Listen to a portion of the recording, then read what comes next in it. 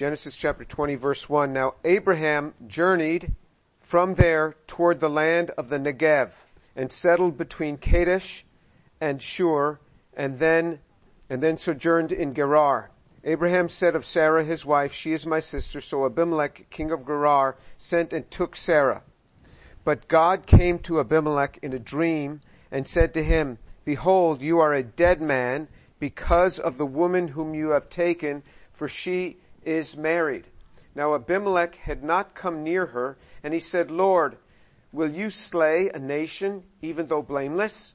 Did he not himself say to me, 'She is my sister'? And she herself said, 'He is my brother'? In the integrity of my heart and in the innocence of my hands I've done this." Then God said to him in a dream, "Yes, I know in the integrity of your heart and you have done this, and I also kept you from sinning against me, therefore I did not let you touch her." So 2 weeks ago when we covered this portion, we spent a lot of time on that last verse, how God is the one who keeps us from sinning. But now we'll pick it up in verse 7. "Now therefore restore the man's wife, for he is a prophet, and he will pray for you, and you will live. But if you do not restore her, know that you shall surely die, you and all who are yours." So Abimelech arose early in the morning and called all his servants, and told all these things in their hearing. And the men were greatly frightened. Then Abimelech called Abraham and said to him, "What have you done to us? And how have I sinned against you, that you have brought on me and my kingdom a great sin?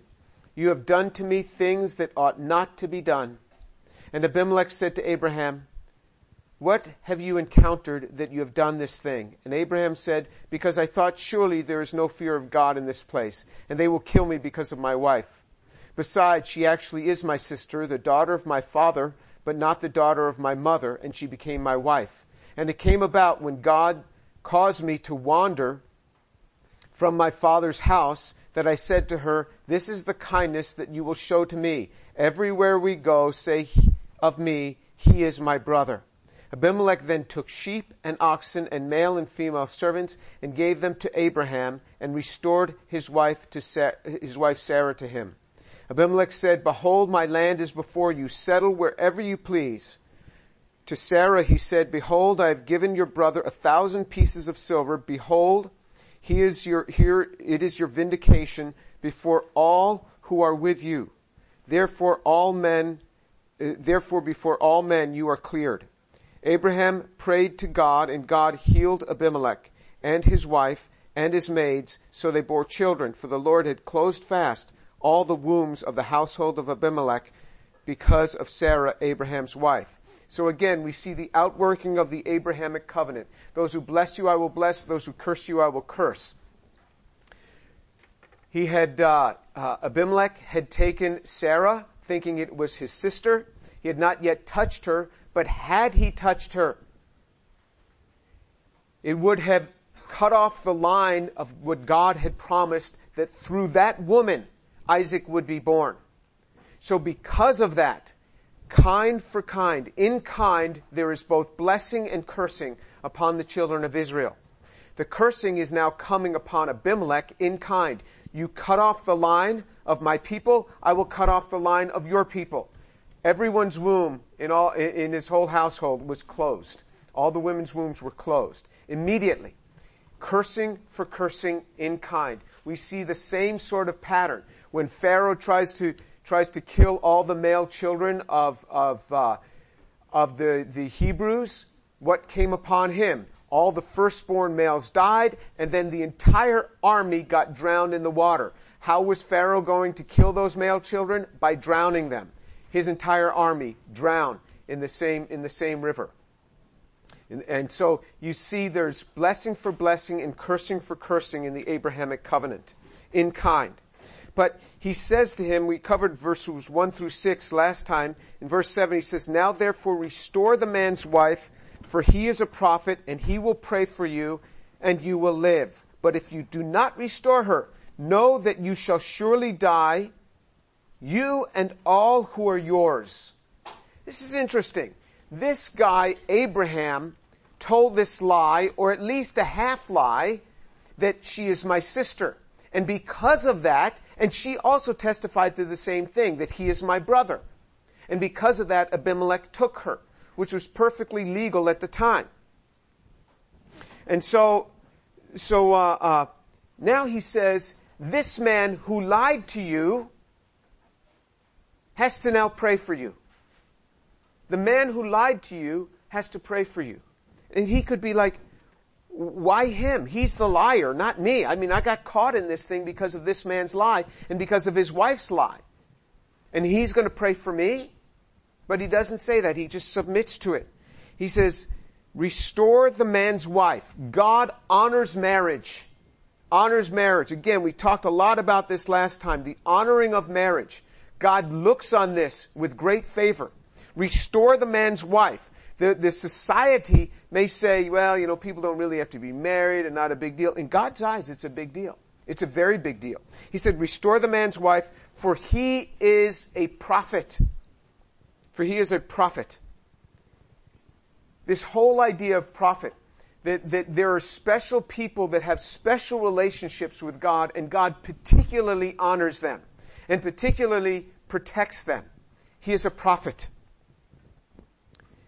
When we have people, we have this guest apartment above our garage and we don't rent it out. Many students have wanted us to rent it out to them. We don't. And it is not for students to be staying there. This is for missionaries coming through and guests and speakers like that. That's what it's for. It's not for long-term keeping students there. We keep that there for that purpose. And whenever we have these men and women of God, Shireen will always ask them, come and pray for us, pray for our family. She will always appeal to them to pray for us and to pray for our family because she understands the blessing that flows through people that minister the Word of God. God says this man Abraham is special. He's a prophet and he will pray for you. But you see what God does. Abraham was not telling the truth. Abraham was not telling the truth. But still Abimelech has to honor the office of the prophet and go to him for prayer. The office is still honored. Let me give you an example. So sometimes a wife may say, I don't have to listen to my husband. He's not a good guy anyway. Why should I listen to him? My response is because he's your husband. Because he's your husband. It's the same as you have a job. You honor the boss, not because they're a great boss, maybe, but just because they are the boss. It doesn't mean you have to go along with something that's criminal. It doesn't mean that you have to go along if they are speaking abusive things to you. But it's honoring the office. So in other words, I'm not going to say a negative word against the chairperson of my department, the chair of my department, the chairman of my department. I'm not going to speak an evil word about him. Now, I helped to hire that guy. I'm far more senior to him in the sense of my age and my time in the department. And he just doesn't know how to decline the offer of becoming chairman as well as I do. So he got stuck becoming chairman. But because he's now chairman, he's my boss.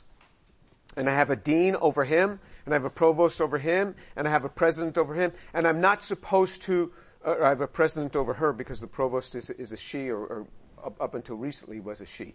And so you see that we honor those who are over us. We honor pastors in the church. So I know Roger, the pastor of this church, since he was a youth pastor. And youth pastors are pretty low on the totem pole. I mean, they just set up chairs and set up tables. And I used to help counsel Roger. We'd get together for lunch. And in spite of my counseling, he was able to become pastor. But he's the pastor now. So I honor him because he's the pastor. Just because he's the pastor of the church. I honor him. I honor the office. Here is this guy who lied to Abimelech, and God says you got to go to him for prayer. Because you're honoring the place of a prophet. And he says, but if you do not restore her, if you do not give his wife back, know that you will surely die. You shall surely die, you and all who are yours. I'm going to kill you, and I'm going to kill your whole family. For sure. God didn't even have to say for sure. Just for God to say it, it's going to happen. but just to put emphasis so that he really meant business. It says, so Abimelech in verse 8 arose early in the morning and called all his servants and told them the things in their hearing, and the men were greatly frightened. They weren't frightened, they were greatly frightened. He told them early in the morning. In other words, after God said that to him, he probably couldn't sleep anyway. So he calls all his servants. I mean, imagine God saying to you, you're going to die. Abimelech, you are a dead man. So he calls all his servants and they all get frightened. So then Abimelech calls Abraham and he says to him, what have you done to us? What have you done to us? And Abraham doesn't answer. There's no answer. There's no response. Because Abraham is probably ashamed of what he's done. Then he says, and how have I sinned against you that you've brought on me and on my kingdom a great sin? What did I do to you? You know what Abraham says? Nothing. Because he's ashamed of himself. No answer. He says, you have done to me things that ought not to be done. Why would you do this to me? Why are you doing this? Then he asks him another question. And then Abimelech said to Abraham, what have you encountered that you've done this thing? In other words, if I haven't done anything to you, that you brought upon me this great sin, what has my kingdom done? What have my people done to you? What have my people done? Tell me who did something to you and I'll have that person killed.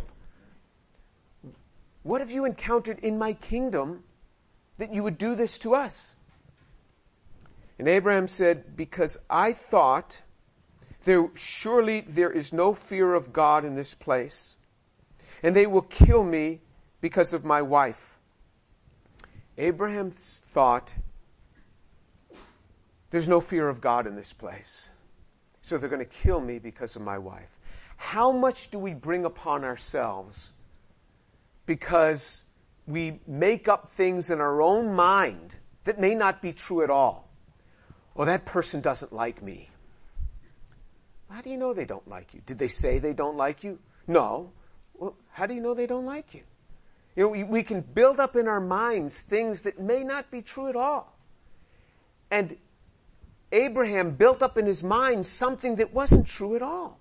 This guy was very nice to him. The kingdom of Gerar, these Philistines, were very nice to him. But how much is the struggle that we go through in life all fictitious?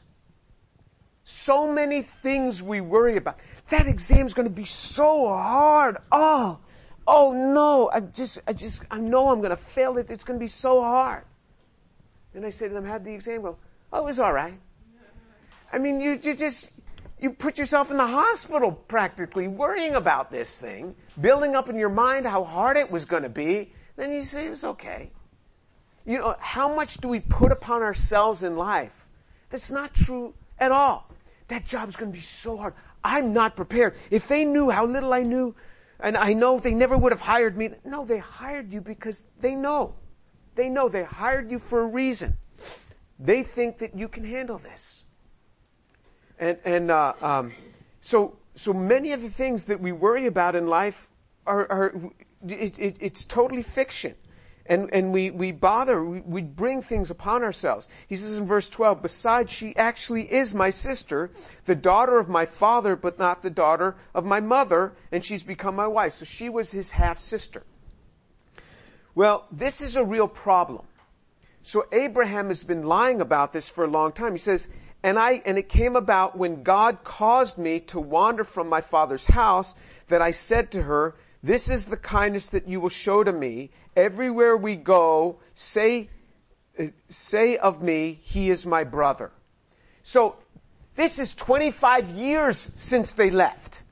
So for 25 years, she's been telling people, that's my brother, and he's been telling people, that's my sister, for 25 years. Remember, he lived by the oaks of Mamre?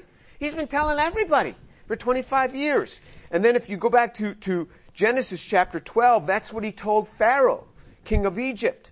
He says he told Pharaoh, in verse 13, he says, please say that you are my sister, of chapter 12 verse 13, so that it may go well with me because of you, and that I may live on account of you. And it came about, when Abram came into Egypt, the Egyptians saw that the woman was very beautiful. Pharaoh's officials saw her, brought and praised her to Pharaoh, and the woman was taken into Pharaoh's house. Now therefore he treated Abram well for her sake, and he gave him sheep and oxen and donkeys and male and female servants and female donkeys and camels. But the Lord struck Pharaoh and his house with great plagues because of Sarah, Abram's wife. Then Pharaoh called Abram and said, "What is this that you have done to me? Why didn't you tell me that this was your wife? Why did you say she is my sister, so that I took her for my wife? Now then, here is your wife, take her and go." And Pharaoh commanded his men concerning him, and they escorted him away with his wife and all that belonged to him. So he pulled the same thing with Pharaoh. And he's doing it again now with Abimelech. And look at all the stuff that came upon Abimelech's house because of this. So at the end of chapter 20, verses 17 and 18, it says, Abraham prayed to God, and God healed Abimelech and his wife and his maid so that they bore children, because God had closed fast their wombs. And you say, well, and Abraham got a bunch of stuff out of this. Remember, out of Pharaoh? Pharaoh had given him a bunch of stuff.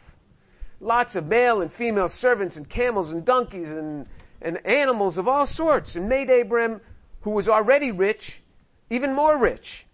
And then it says here that in verse 14 of chapter 20, Abimelech then took sheep and oxen and male and female servants and gave them to Abraham and restored his wife to Sarah. So he gave oxen and male and female servants. How many servants we don't know, but it was more than one because it's servants.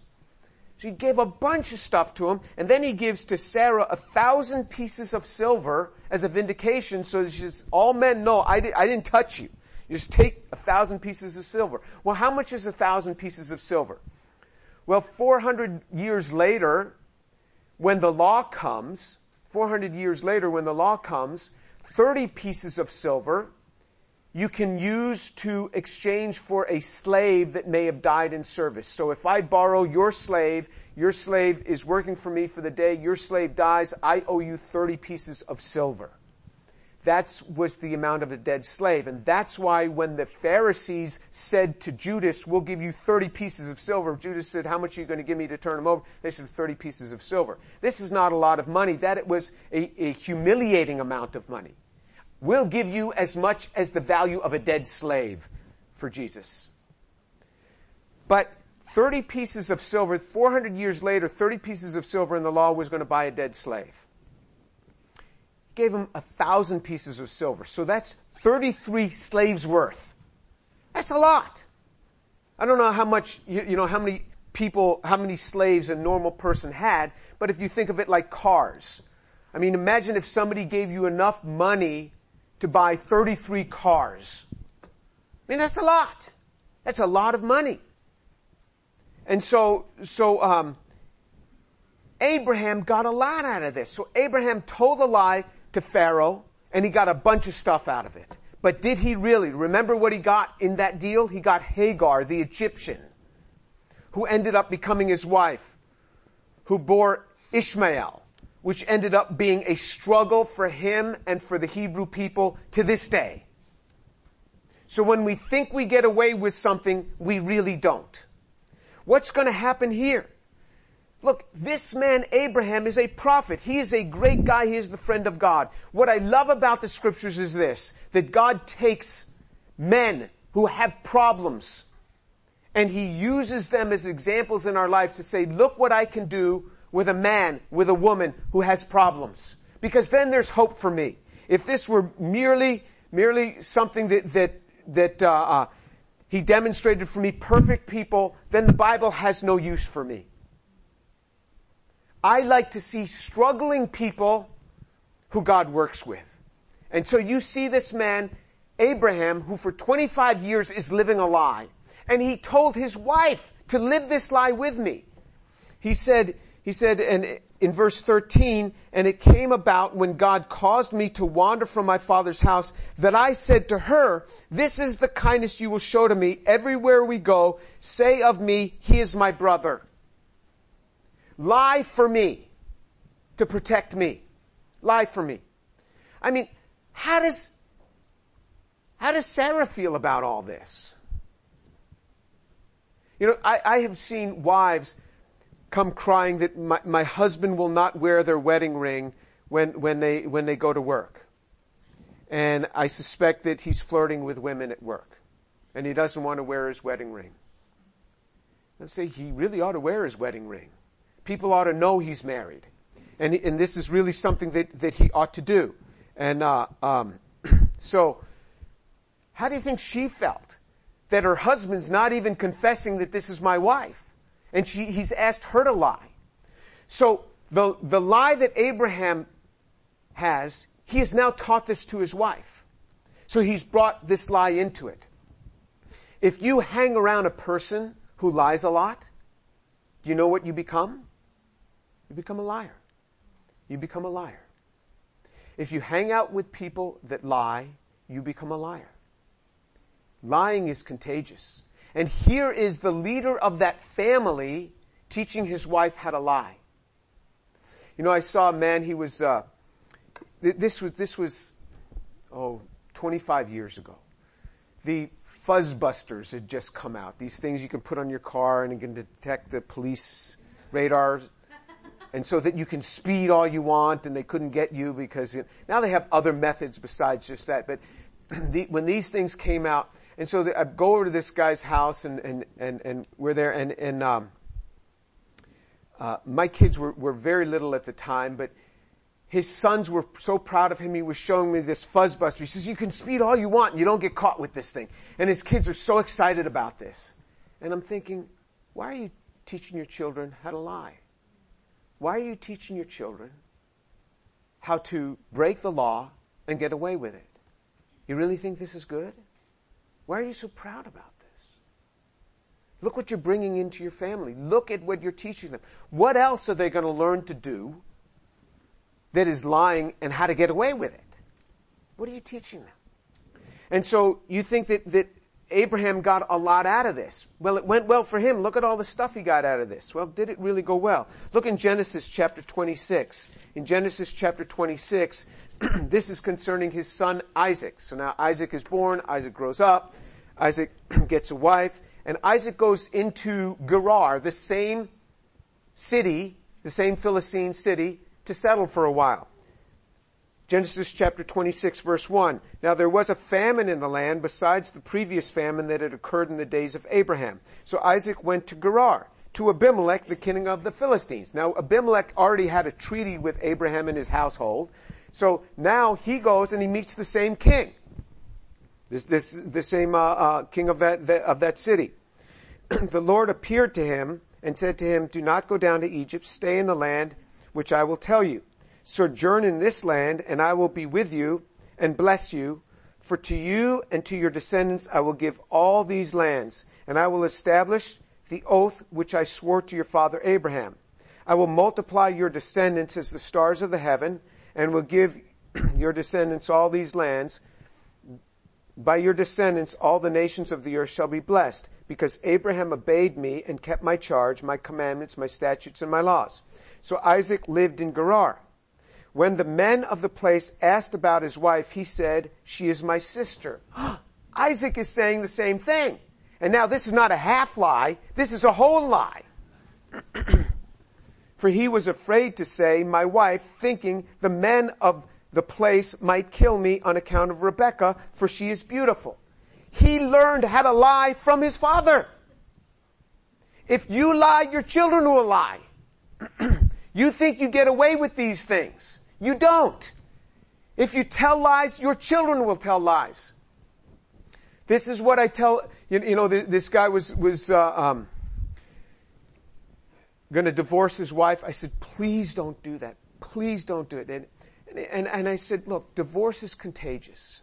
If you get divorced, your children are going to end up getting divorced. This thing is not good what you're doing.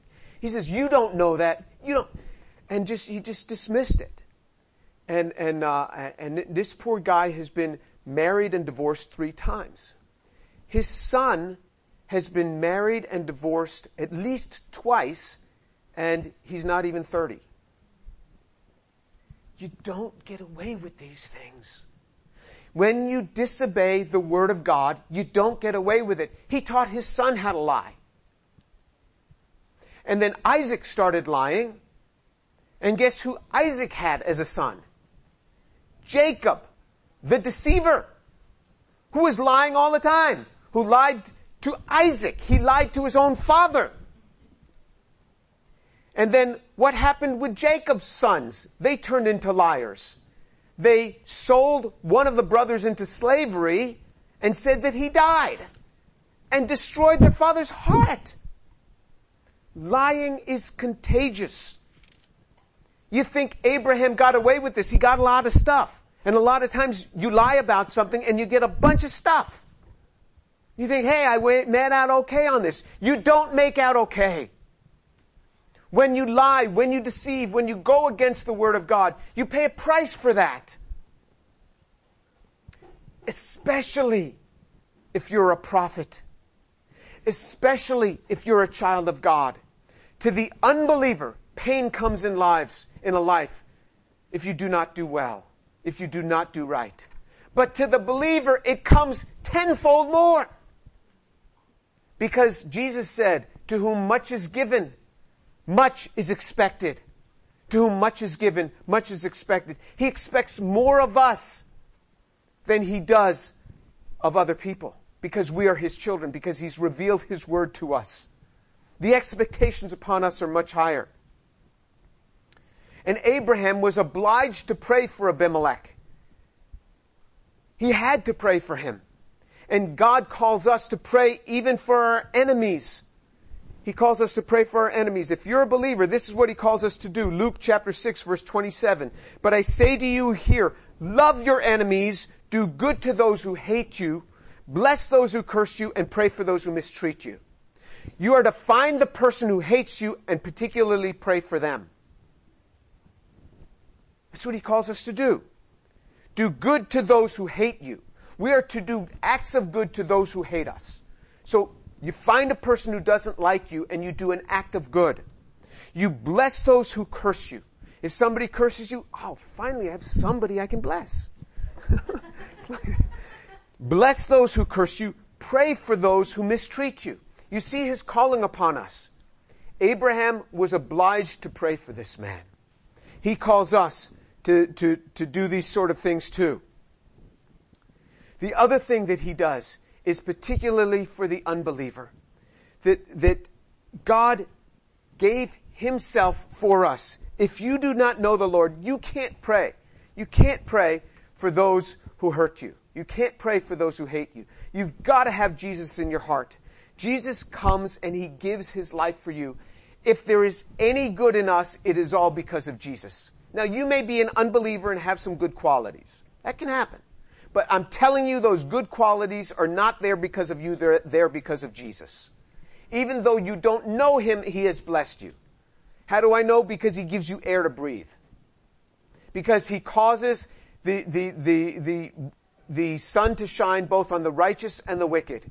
He causes rain on the lands of both the righteous and the wicked. That's what the Bible says. If there's anything good in your life, it's all because of Jesus. The Son of God has granted this to you. It says in Romans chapter 5 verse 6, for while we were still helpless, at the right time Christ died for the ungodly. Even if you are ungodly, even if you are a liar and a cheat, and even if lying and cheating, as I'm speaking to you, is convicting you of something that you have done, specifically that tells you that Jesus has died for you. Jesus did not die for the godly. The godly have to go somewhere else to get their salvation. Jesus didn't die for the ungodly. He died for the godly. Jesus gave himself for you. Jesus died for the ungodly.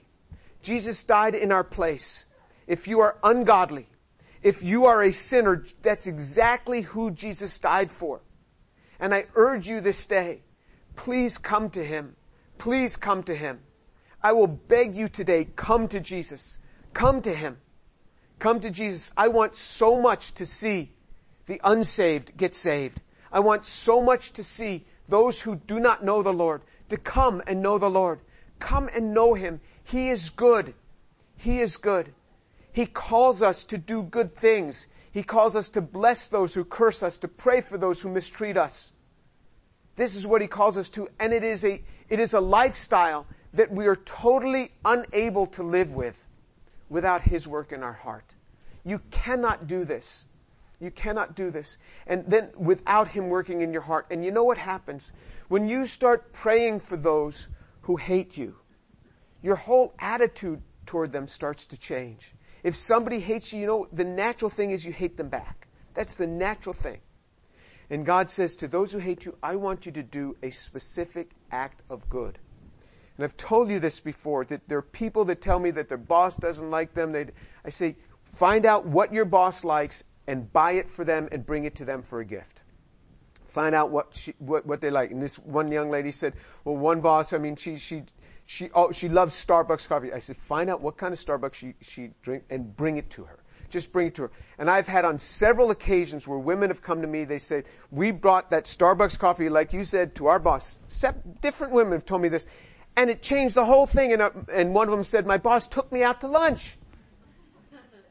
Another one, this young lady said, there's these guys at work and it's all guy stuff and I don't fit in. And I said, well, what do you mean it's all guy stuff? What do you mean? They love hunting and shooting and all this stuff. I said, oh, perfect. You go to the store and you get them these hunting magazines and these shooting magazines. Get them that. Guys love this. If they're hunters and shooters, they love this. And you just go and you leave it on their desk and say, I just thought you'd appreciate this. She said, they came to me. They were so happy what I did. And so you do this type of thing. Why do you do this? Because the Bible says you overcome evil with good. That doesn't mean you just keep quiet. You overcome evil with good. You overcome evil acts with acts of good. When you do an act of good towards somebody, it makes you love them all the more. It makes you love them. C.S. Lewis's example is that the Germans hated the Jews, and you think the hatred would then be pacivated. It wasn't enough. So they would throw stones through their store windows, and you'd say, okay, well, that will pacify their hatred. No, it made them hate them even more. And then they put them in ghettos, and it made them hate them more. So they put them in concentration camps, it made them hate them more. And so then they killed them, and they still hated them. The more acts of evil you do, the more you hate them. It doesn't pacify it. The thing that changes it is we are specifically to do acts of good. Specifically, you do acts of good. If you have this feeling like, I hate the Jewish people, I hate the state of Israel, I'm warning you, don't even voice it. Don't even say it. Because this blessing and cursing upon the children of the Hebrews continues to this day. God never said, I'm going to end this thing. And it'll continue to this day. Doesn't mean the state of Israel does everything good, and you don't have to support all their actions, but don't come against their people for your own good. For your own good. Because the blessing and cursing, and remember, it's blessing and cursing in kind. What you curse upon them will come upon you. Many times over. That's what the scriptures say. But the same pattern applies to anyone. If we are mean to people, we will get meanness in our life. The same way that we do to others, it says it will come upon us, but it will come down, pressed down, shaken together, overflowing, it says. It will come upon us. In the same way we treat others. So if you bless others, you will be blessed to overflowing.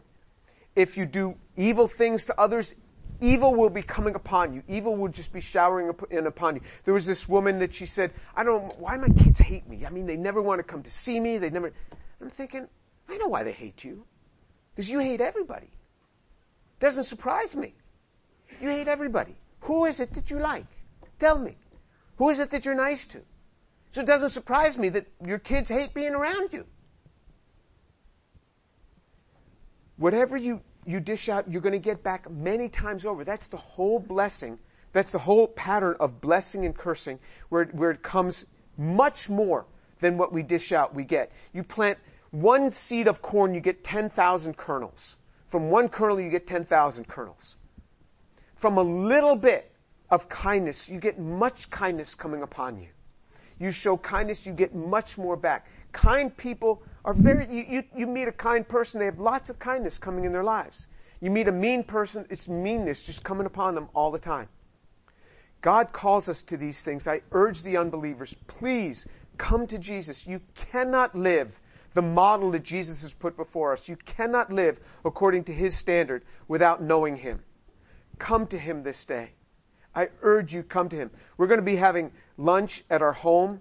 If you don't know the Lord, please come to my home. I mean, we got a lot of Chinese people in this class, and I love the Chinese people. I really do. You look at my lab, half of my laboratory, half the people that work for me are Chinese. And they are great. I've never had a lazy Chinese worker. I haven't.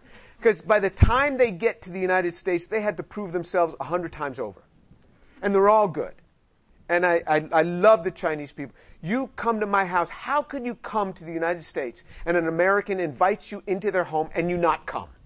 Don't you feel ashamed of yourself? As a Chinese, that you come into this class and somebody invites you into their home, how can you say no? How can you do that? Isn't that disgraceful in your culture to say no when somebody invites you so kindly into their home? Come to my home and let me share with you. I want to tell you the story about how I came to know Jesus. I just want to tell you that story. Please let me do that for you today. Let me tell you that story. You come to my home, all those of you who come to my home will all sit at a table together, and I'll tell you all together the story about how Jesus came into my life, and you'll be eating my wife's wonderful food while I'm talking to you, and you just relax and eat, and I will tell you my story. So please come. Let's pray. Lord Jesus, thank you so much for your word. Thank you for the truth of your word. Father, thank you that you show us, even in the life of this righteous Abraham, that he had real problems. And those problems of his lying caused great problems in his marriage, in his life, in the life of his children, in the life of his grandchildren, and in the life of his great-grandchildren, to the third and fourth generation. Father, I pray for the believers here, that they would not walk in lies, but that they would walk in the truth. Father, that they would not bring lying into their marriage. Father, I pray that there would be uprightness and that you would bring such conviction that they would say, Lord, forgive me because I'm a sinner. Forgive me. Father, thank you that when we confess and turn from our wicked way, we find compassion. Thank you for that truth, Lord. And Father, I pray for the unbelievers who are here. Lord, turn them to you, that they would say this very day, Lord, forgive me because I'm a sinner. Forgive me because I am a sinner. Lord, come into my life. Lord, I pray that you would save souls this day. And Lord, I commit this to you. I commit these fine people to you. Bless them richly. And Lord, particularly for my Chinese brothers and sisters here today, for those who do not know you, Father, I pray that they would come to know you this day. Save their souls, O Lord, in the name of Jesus. Amen.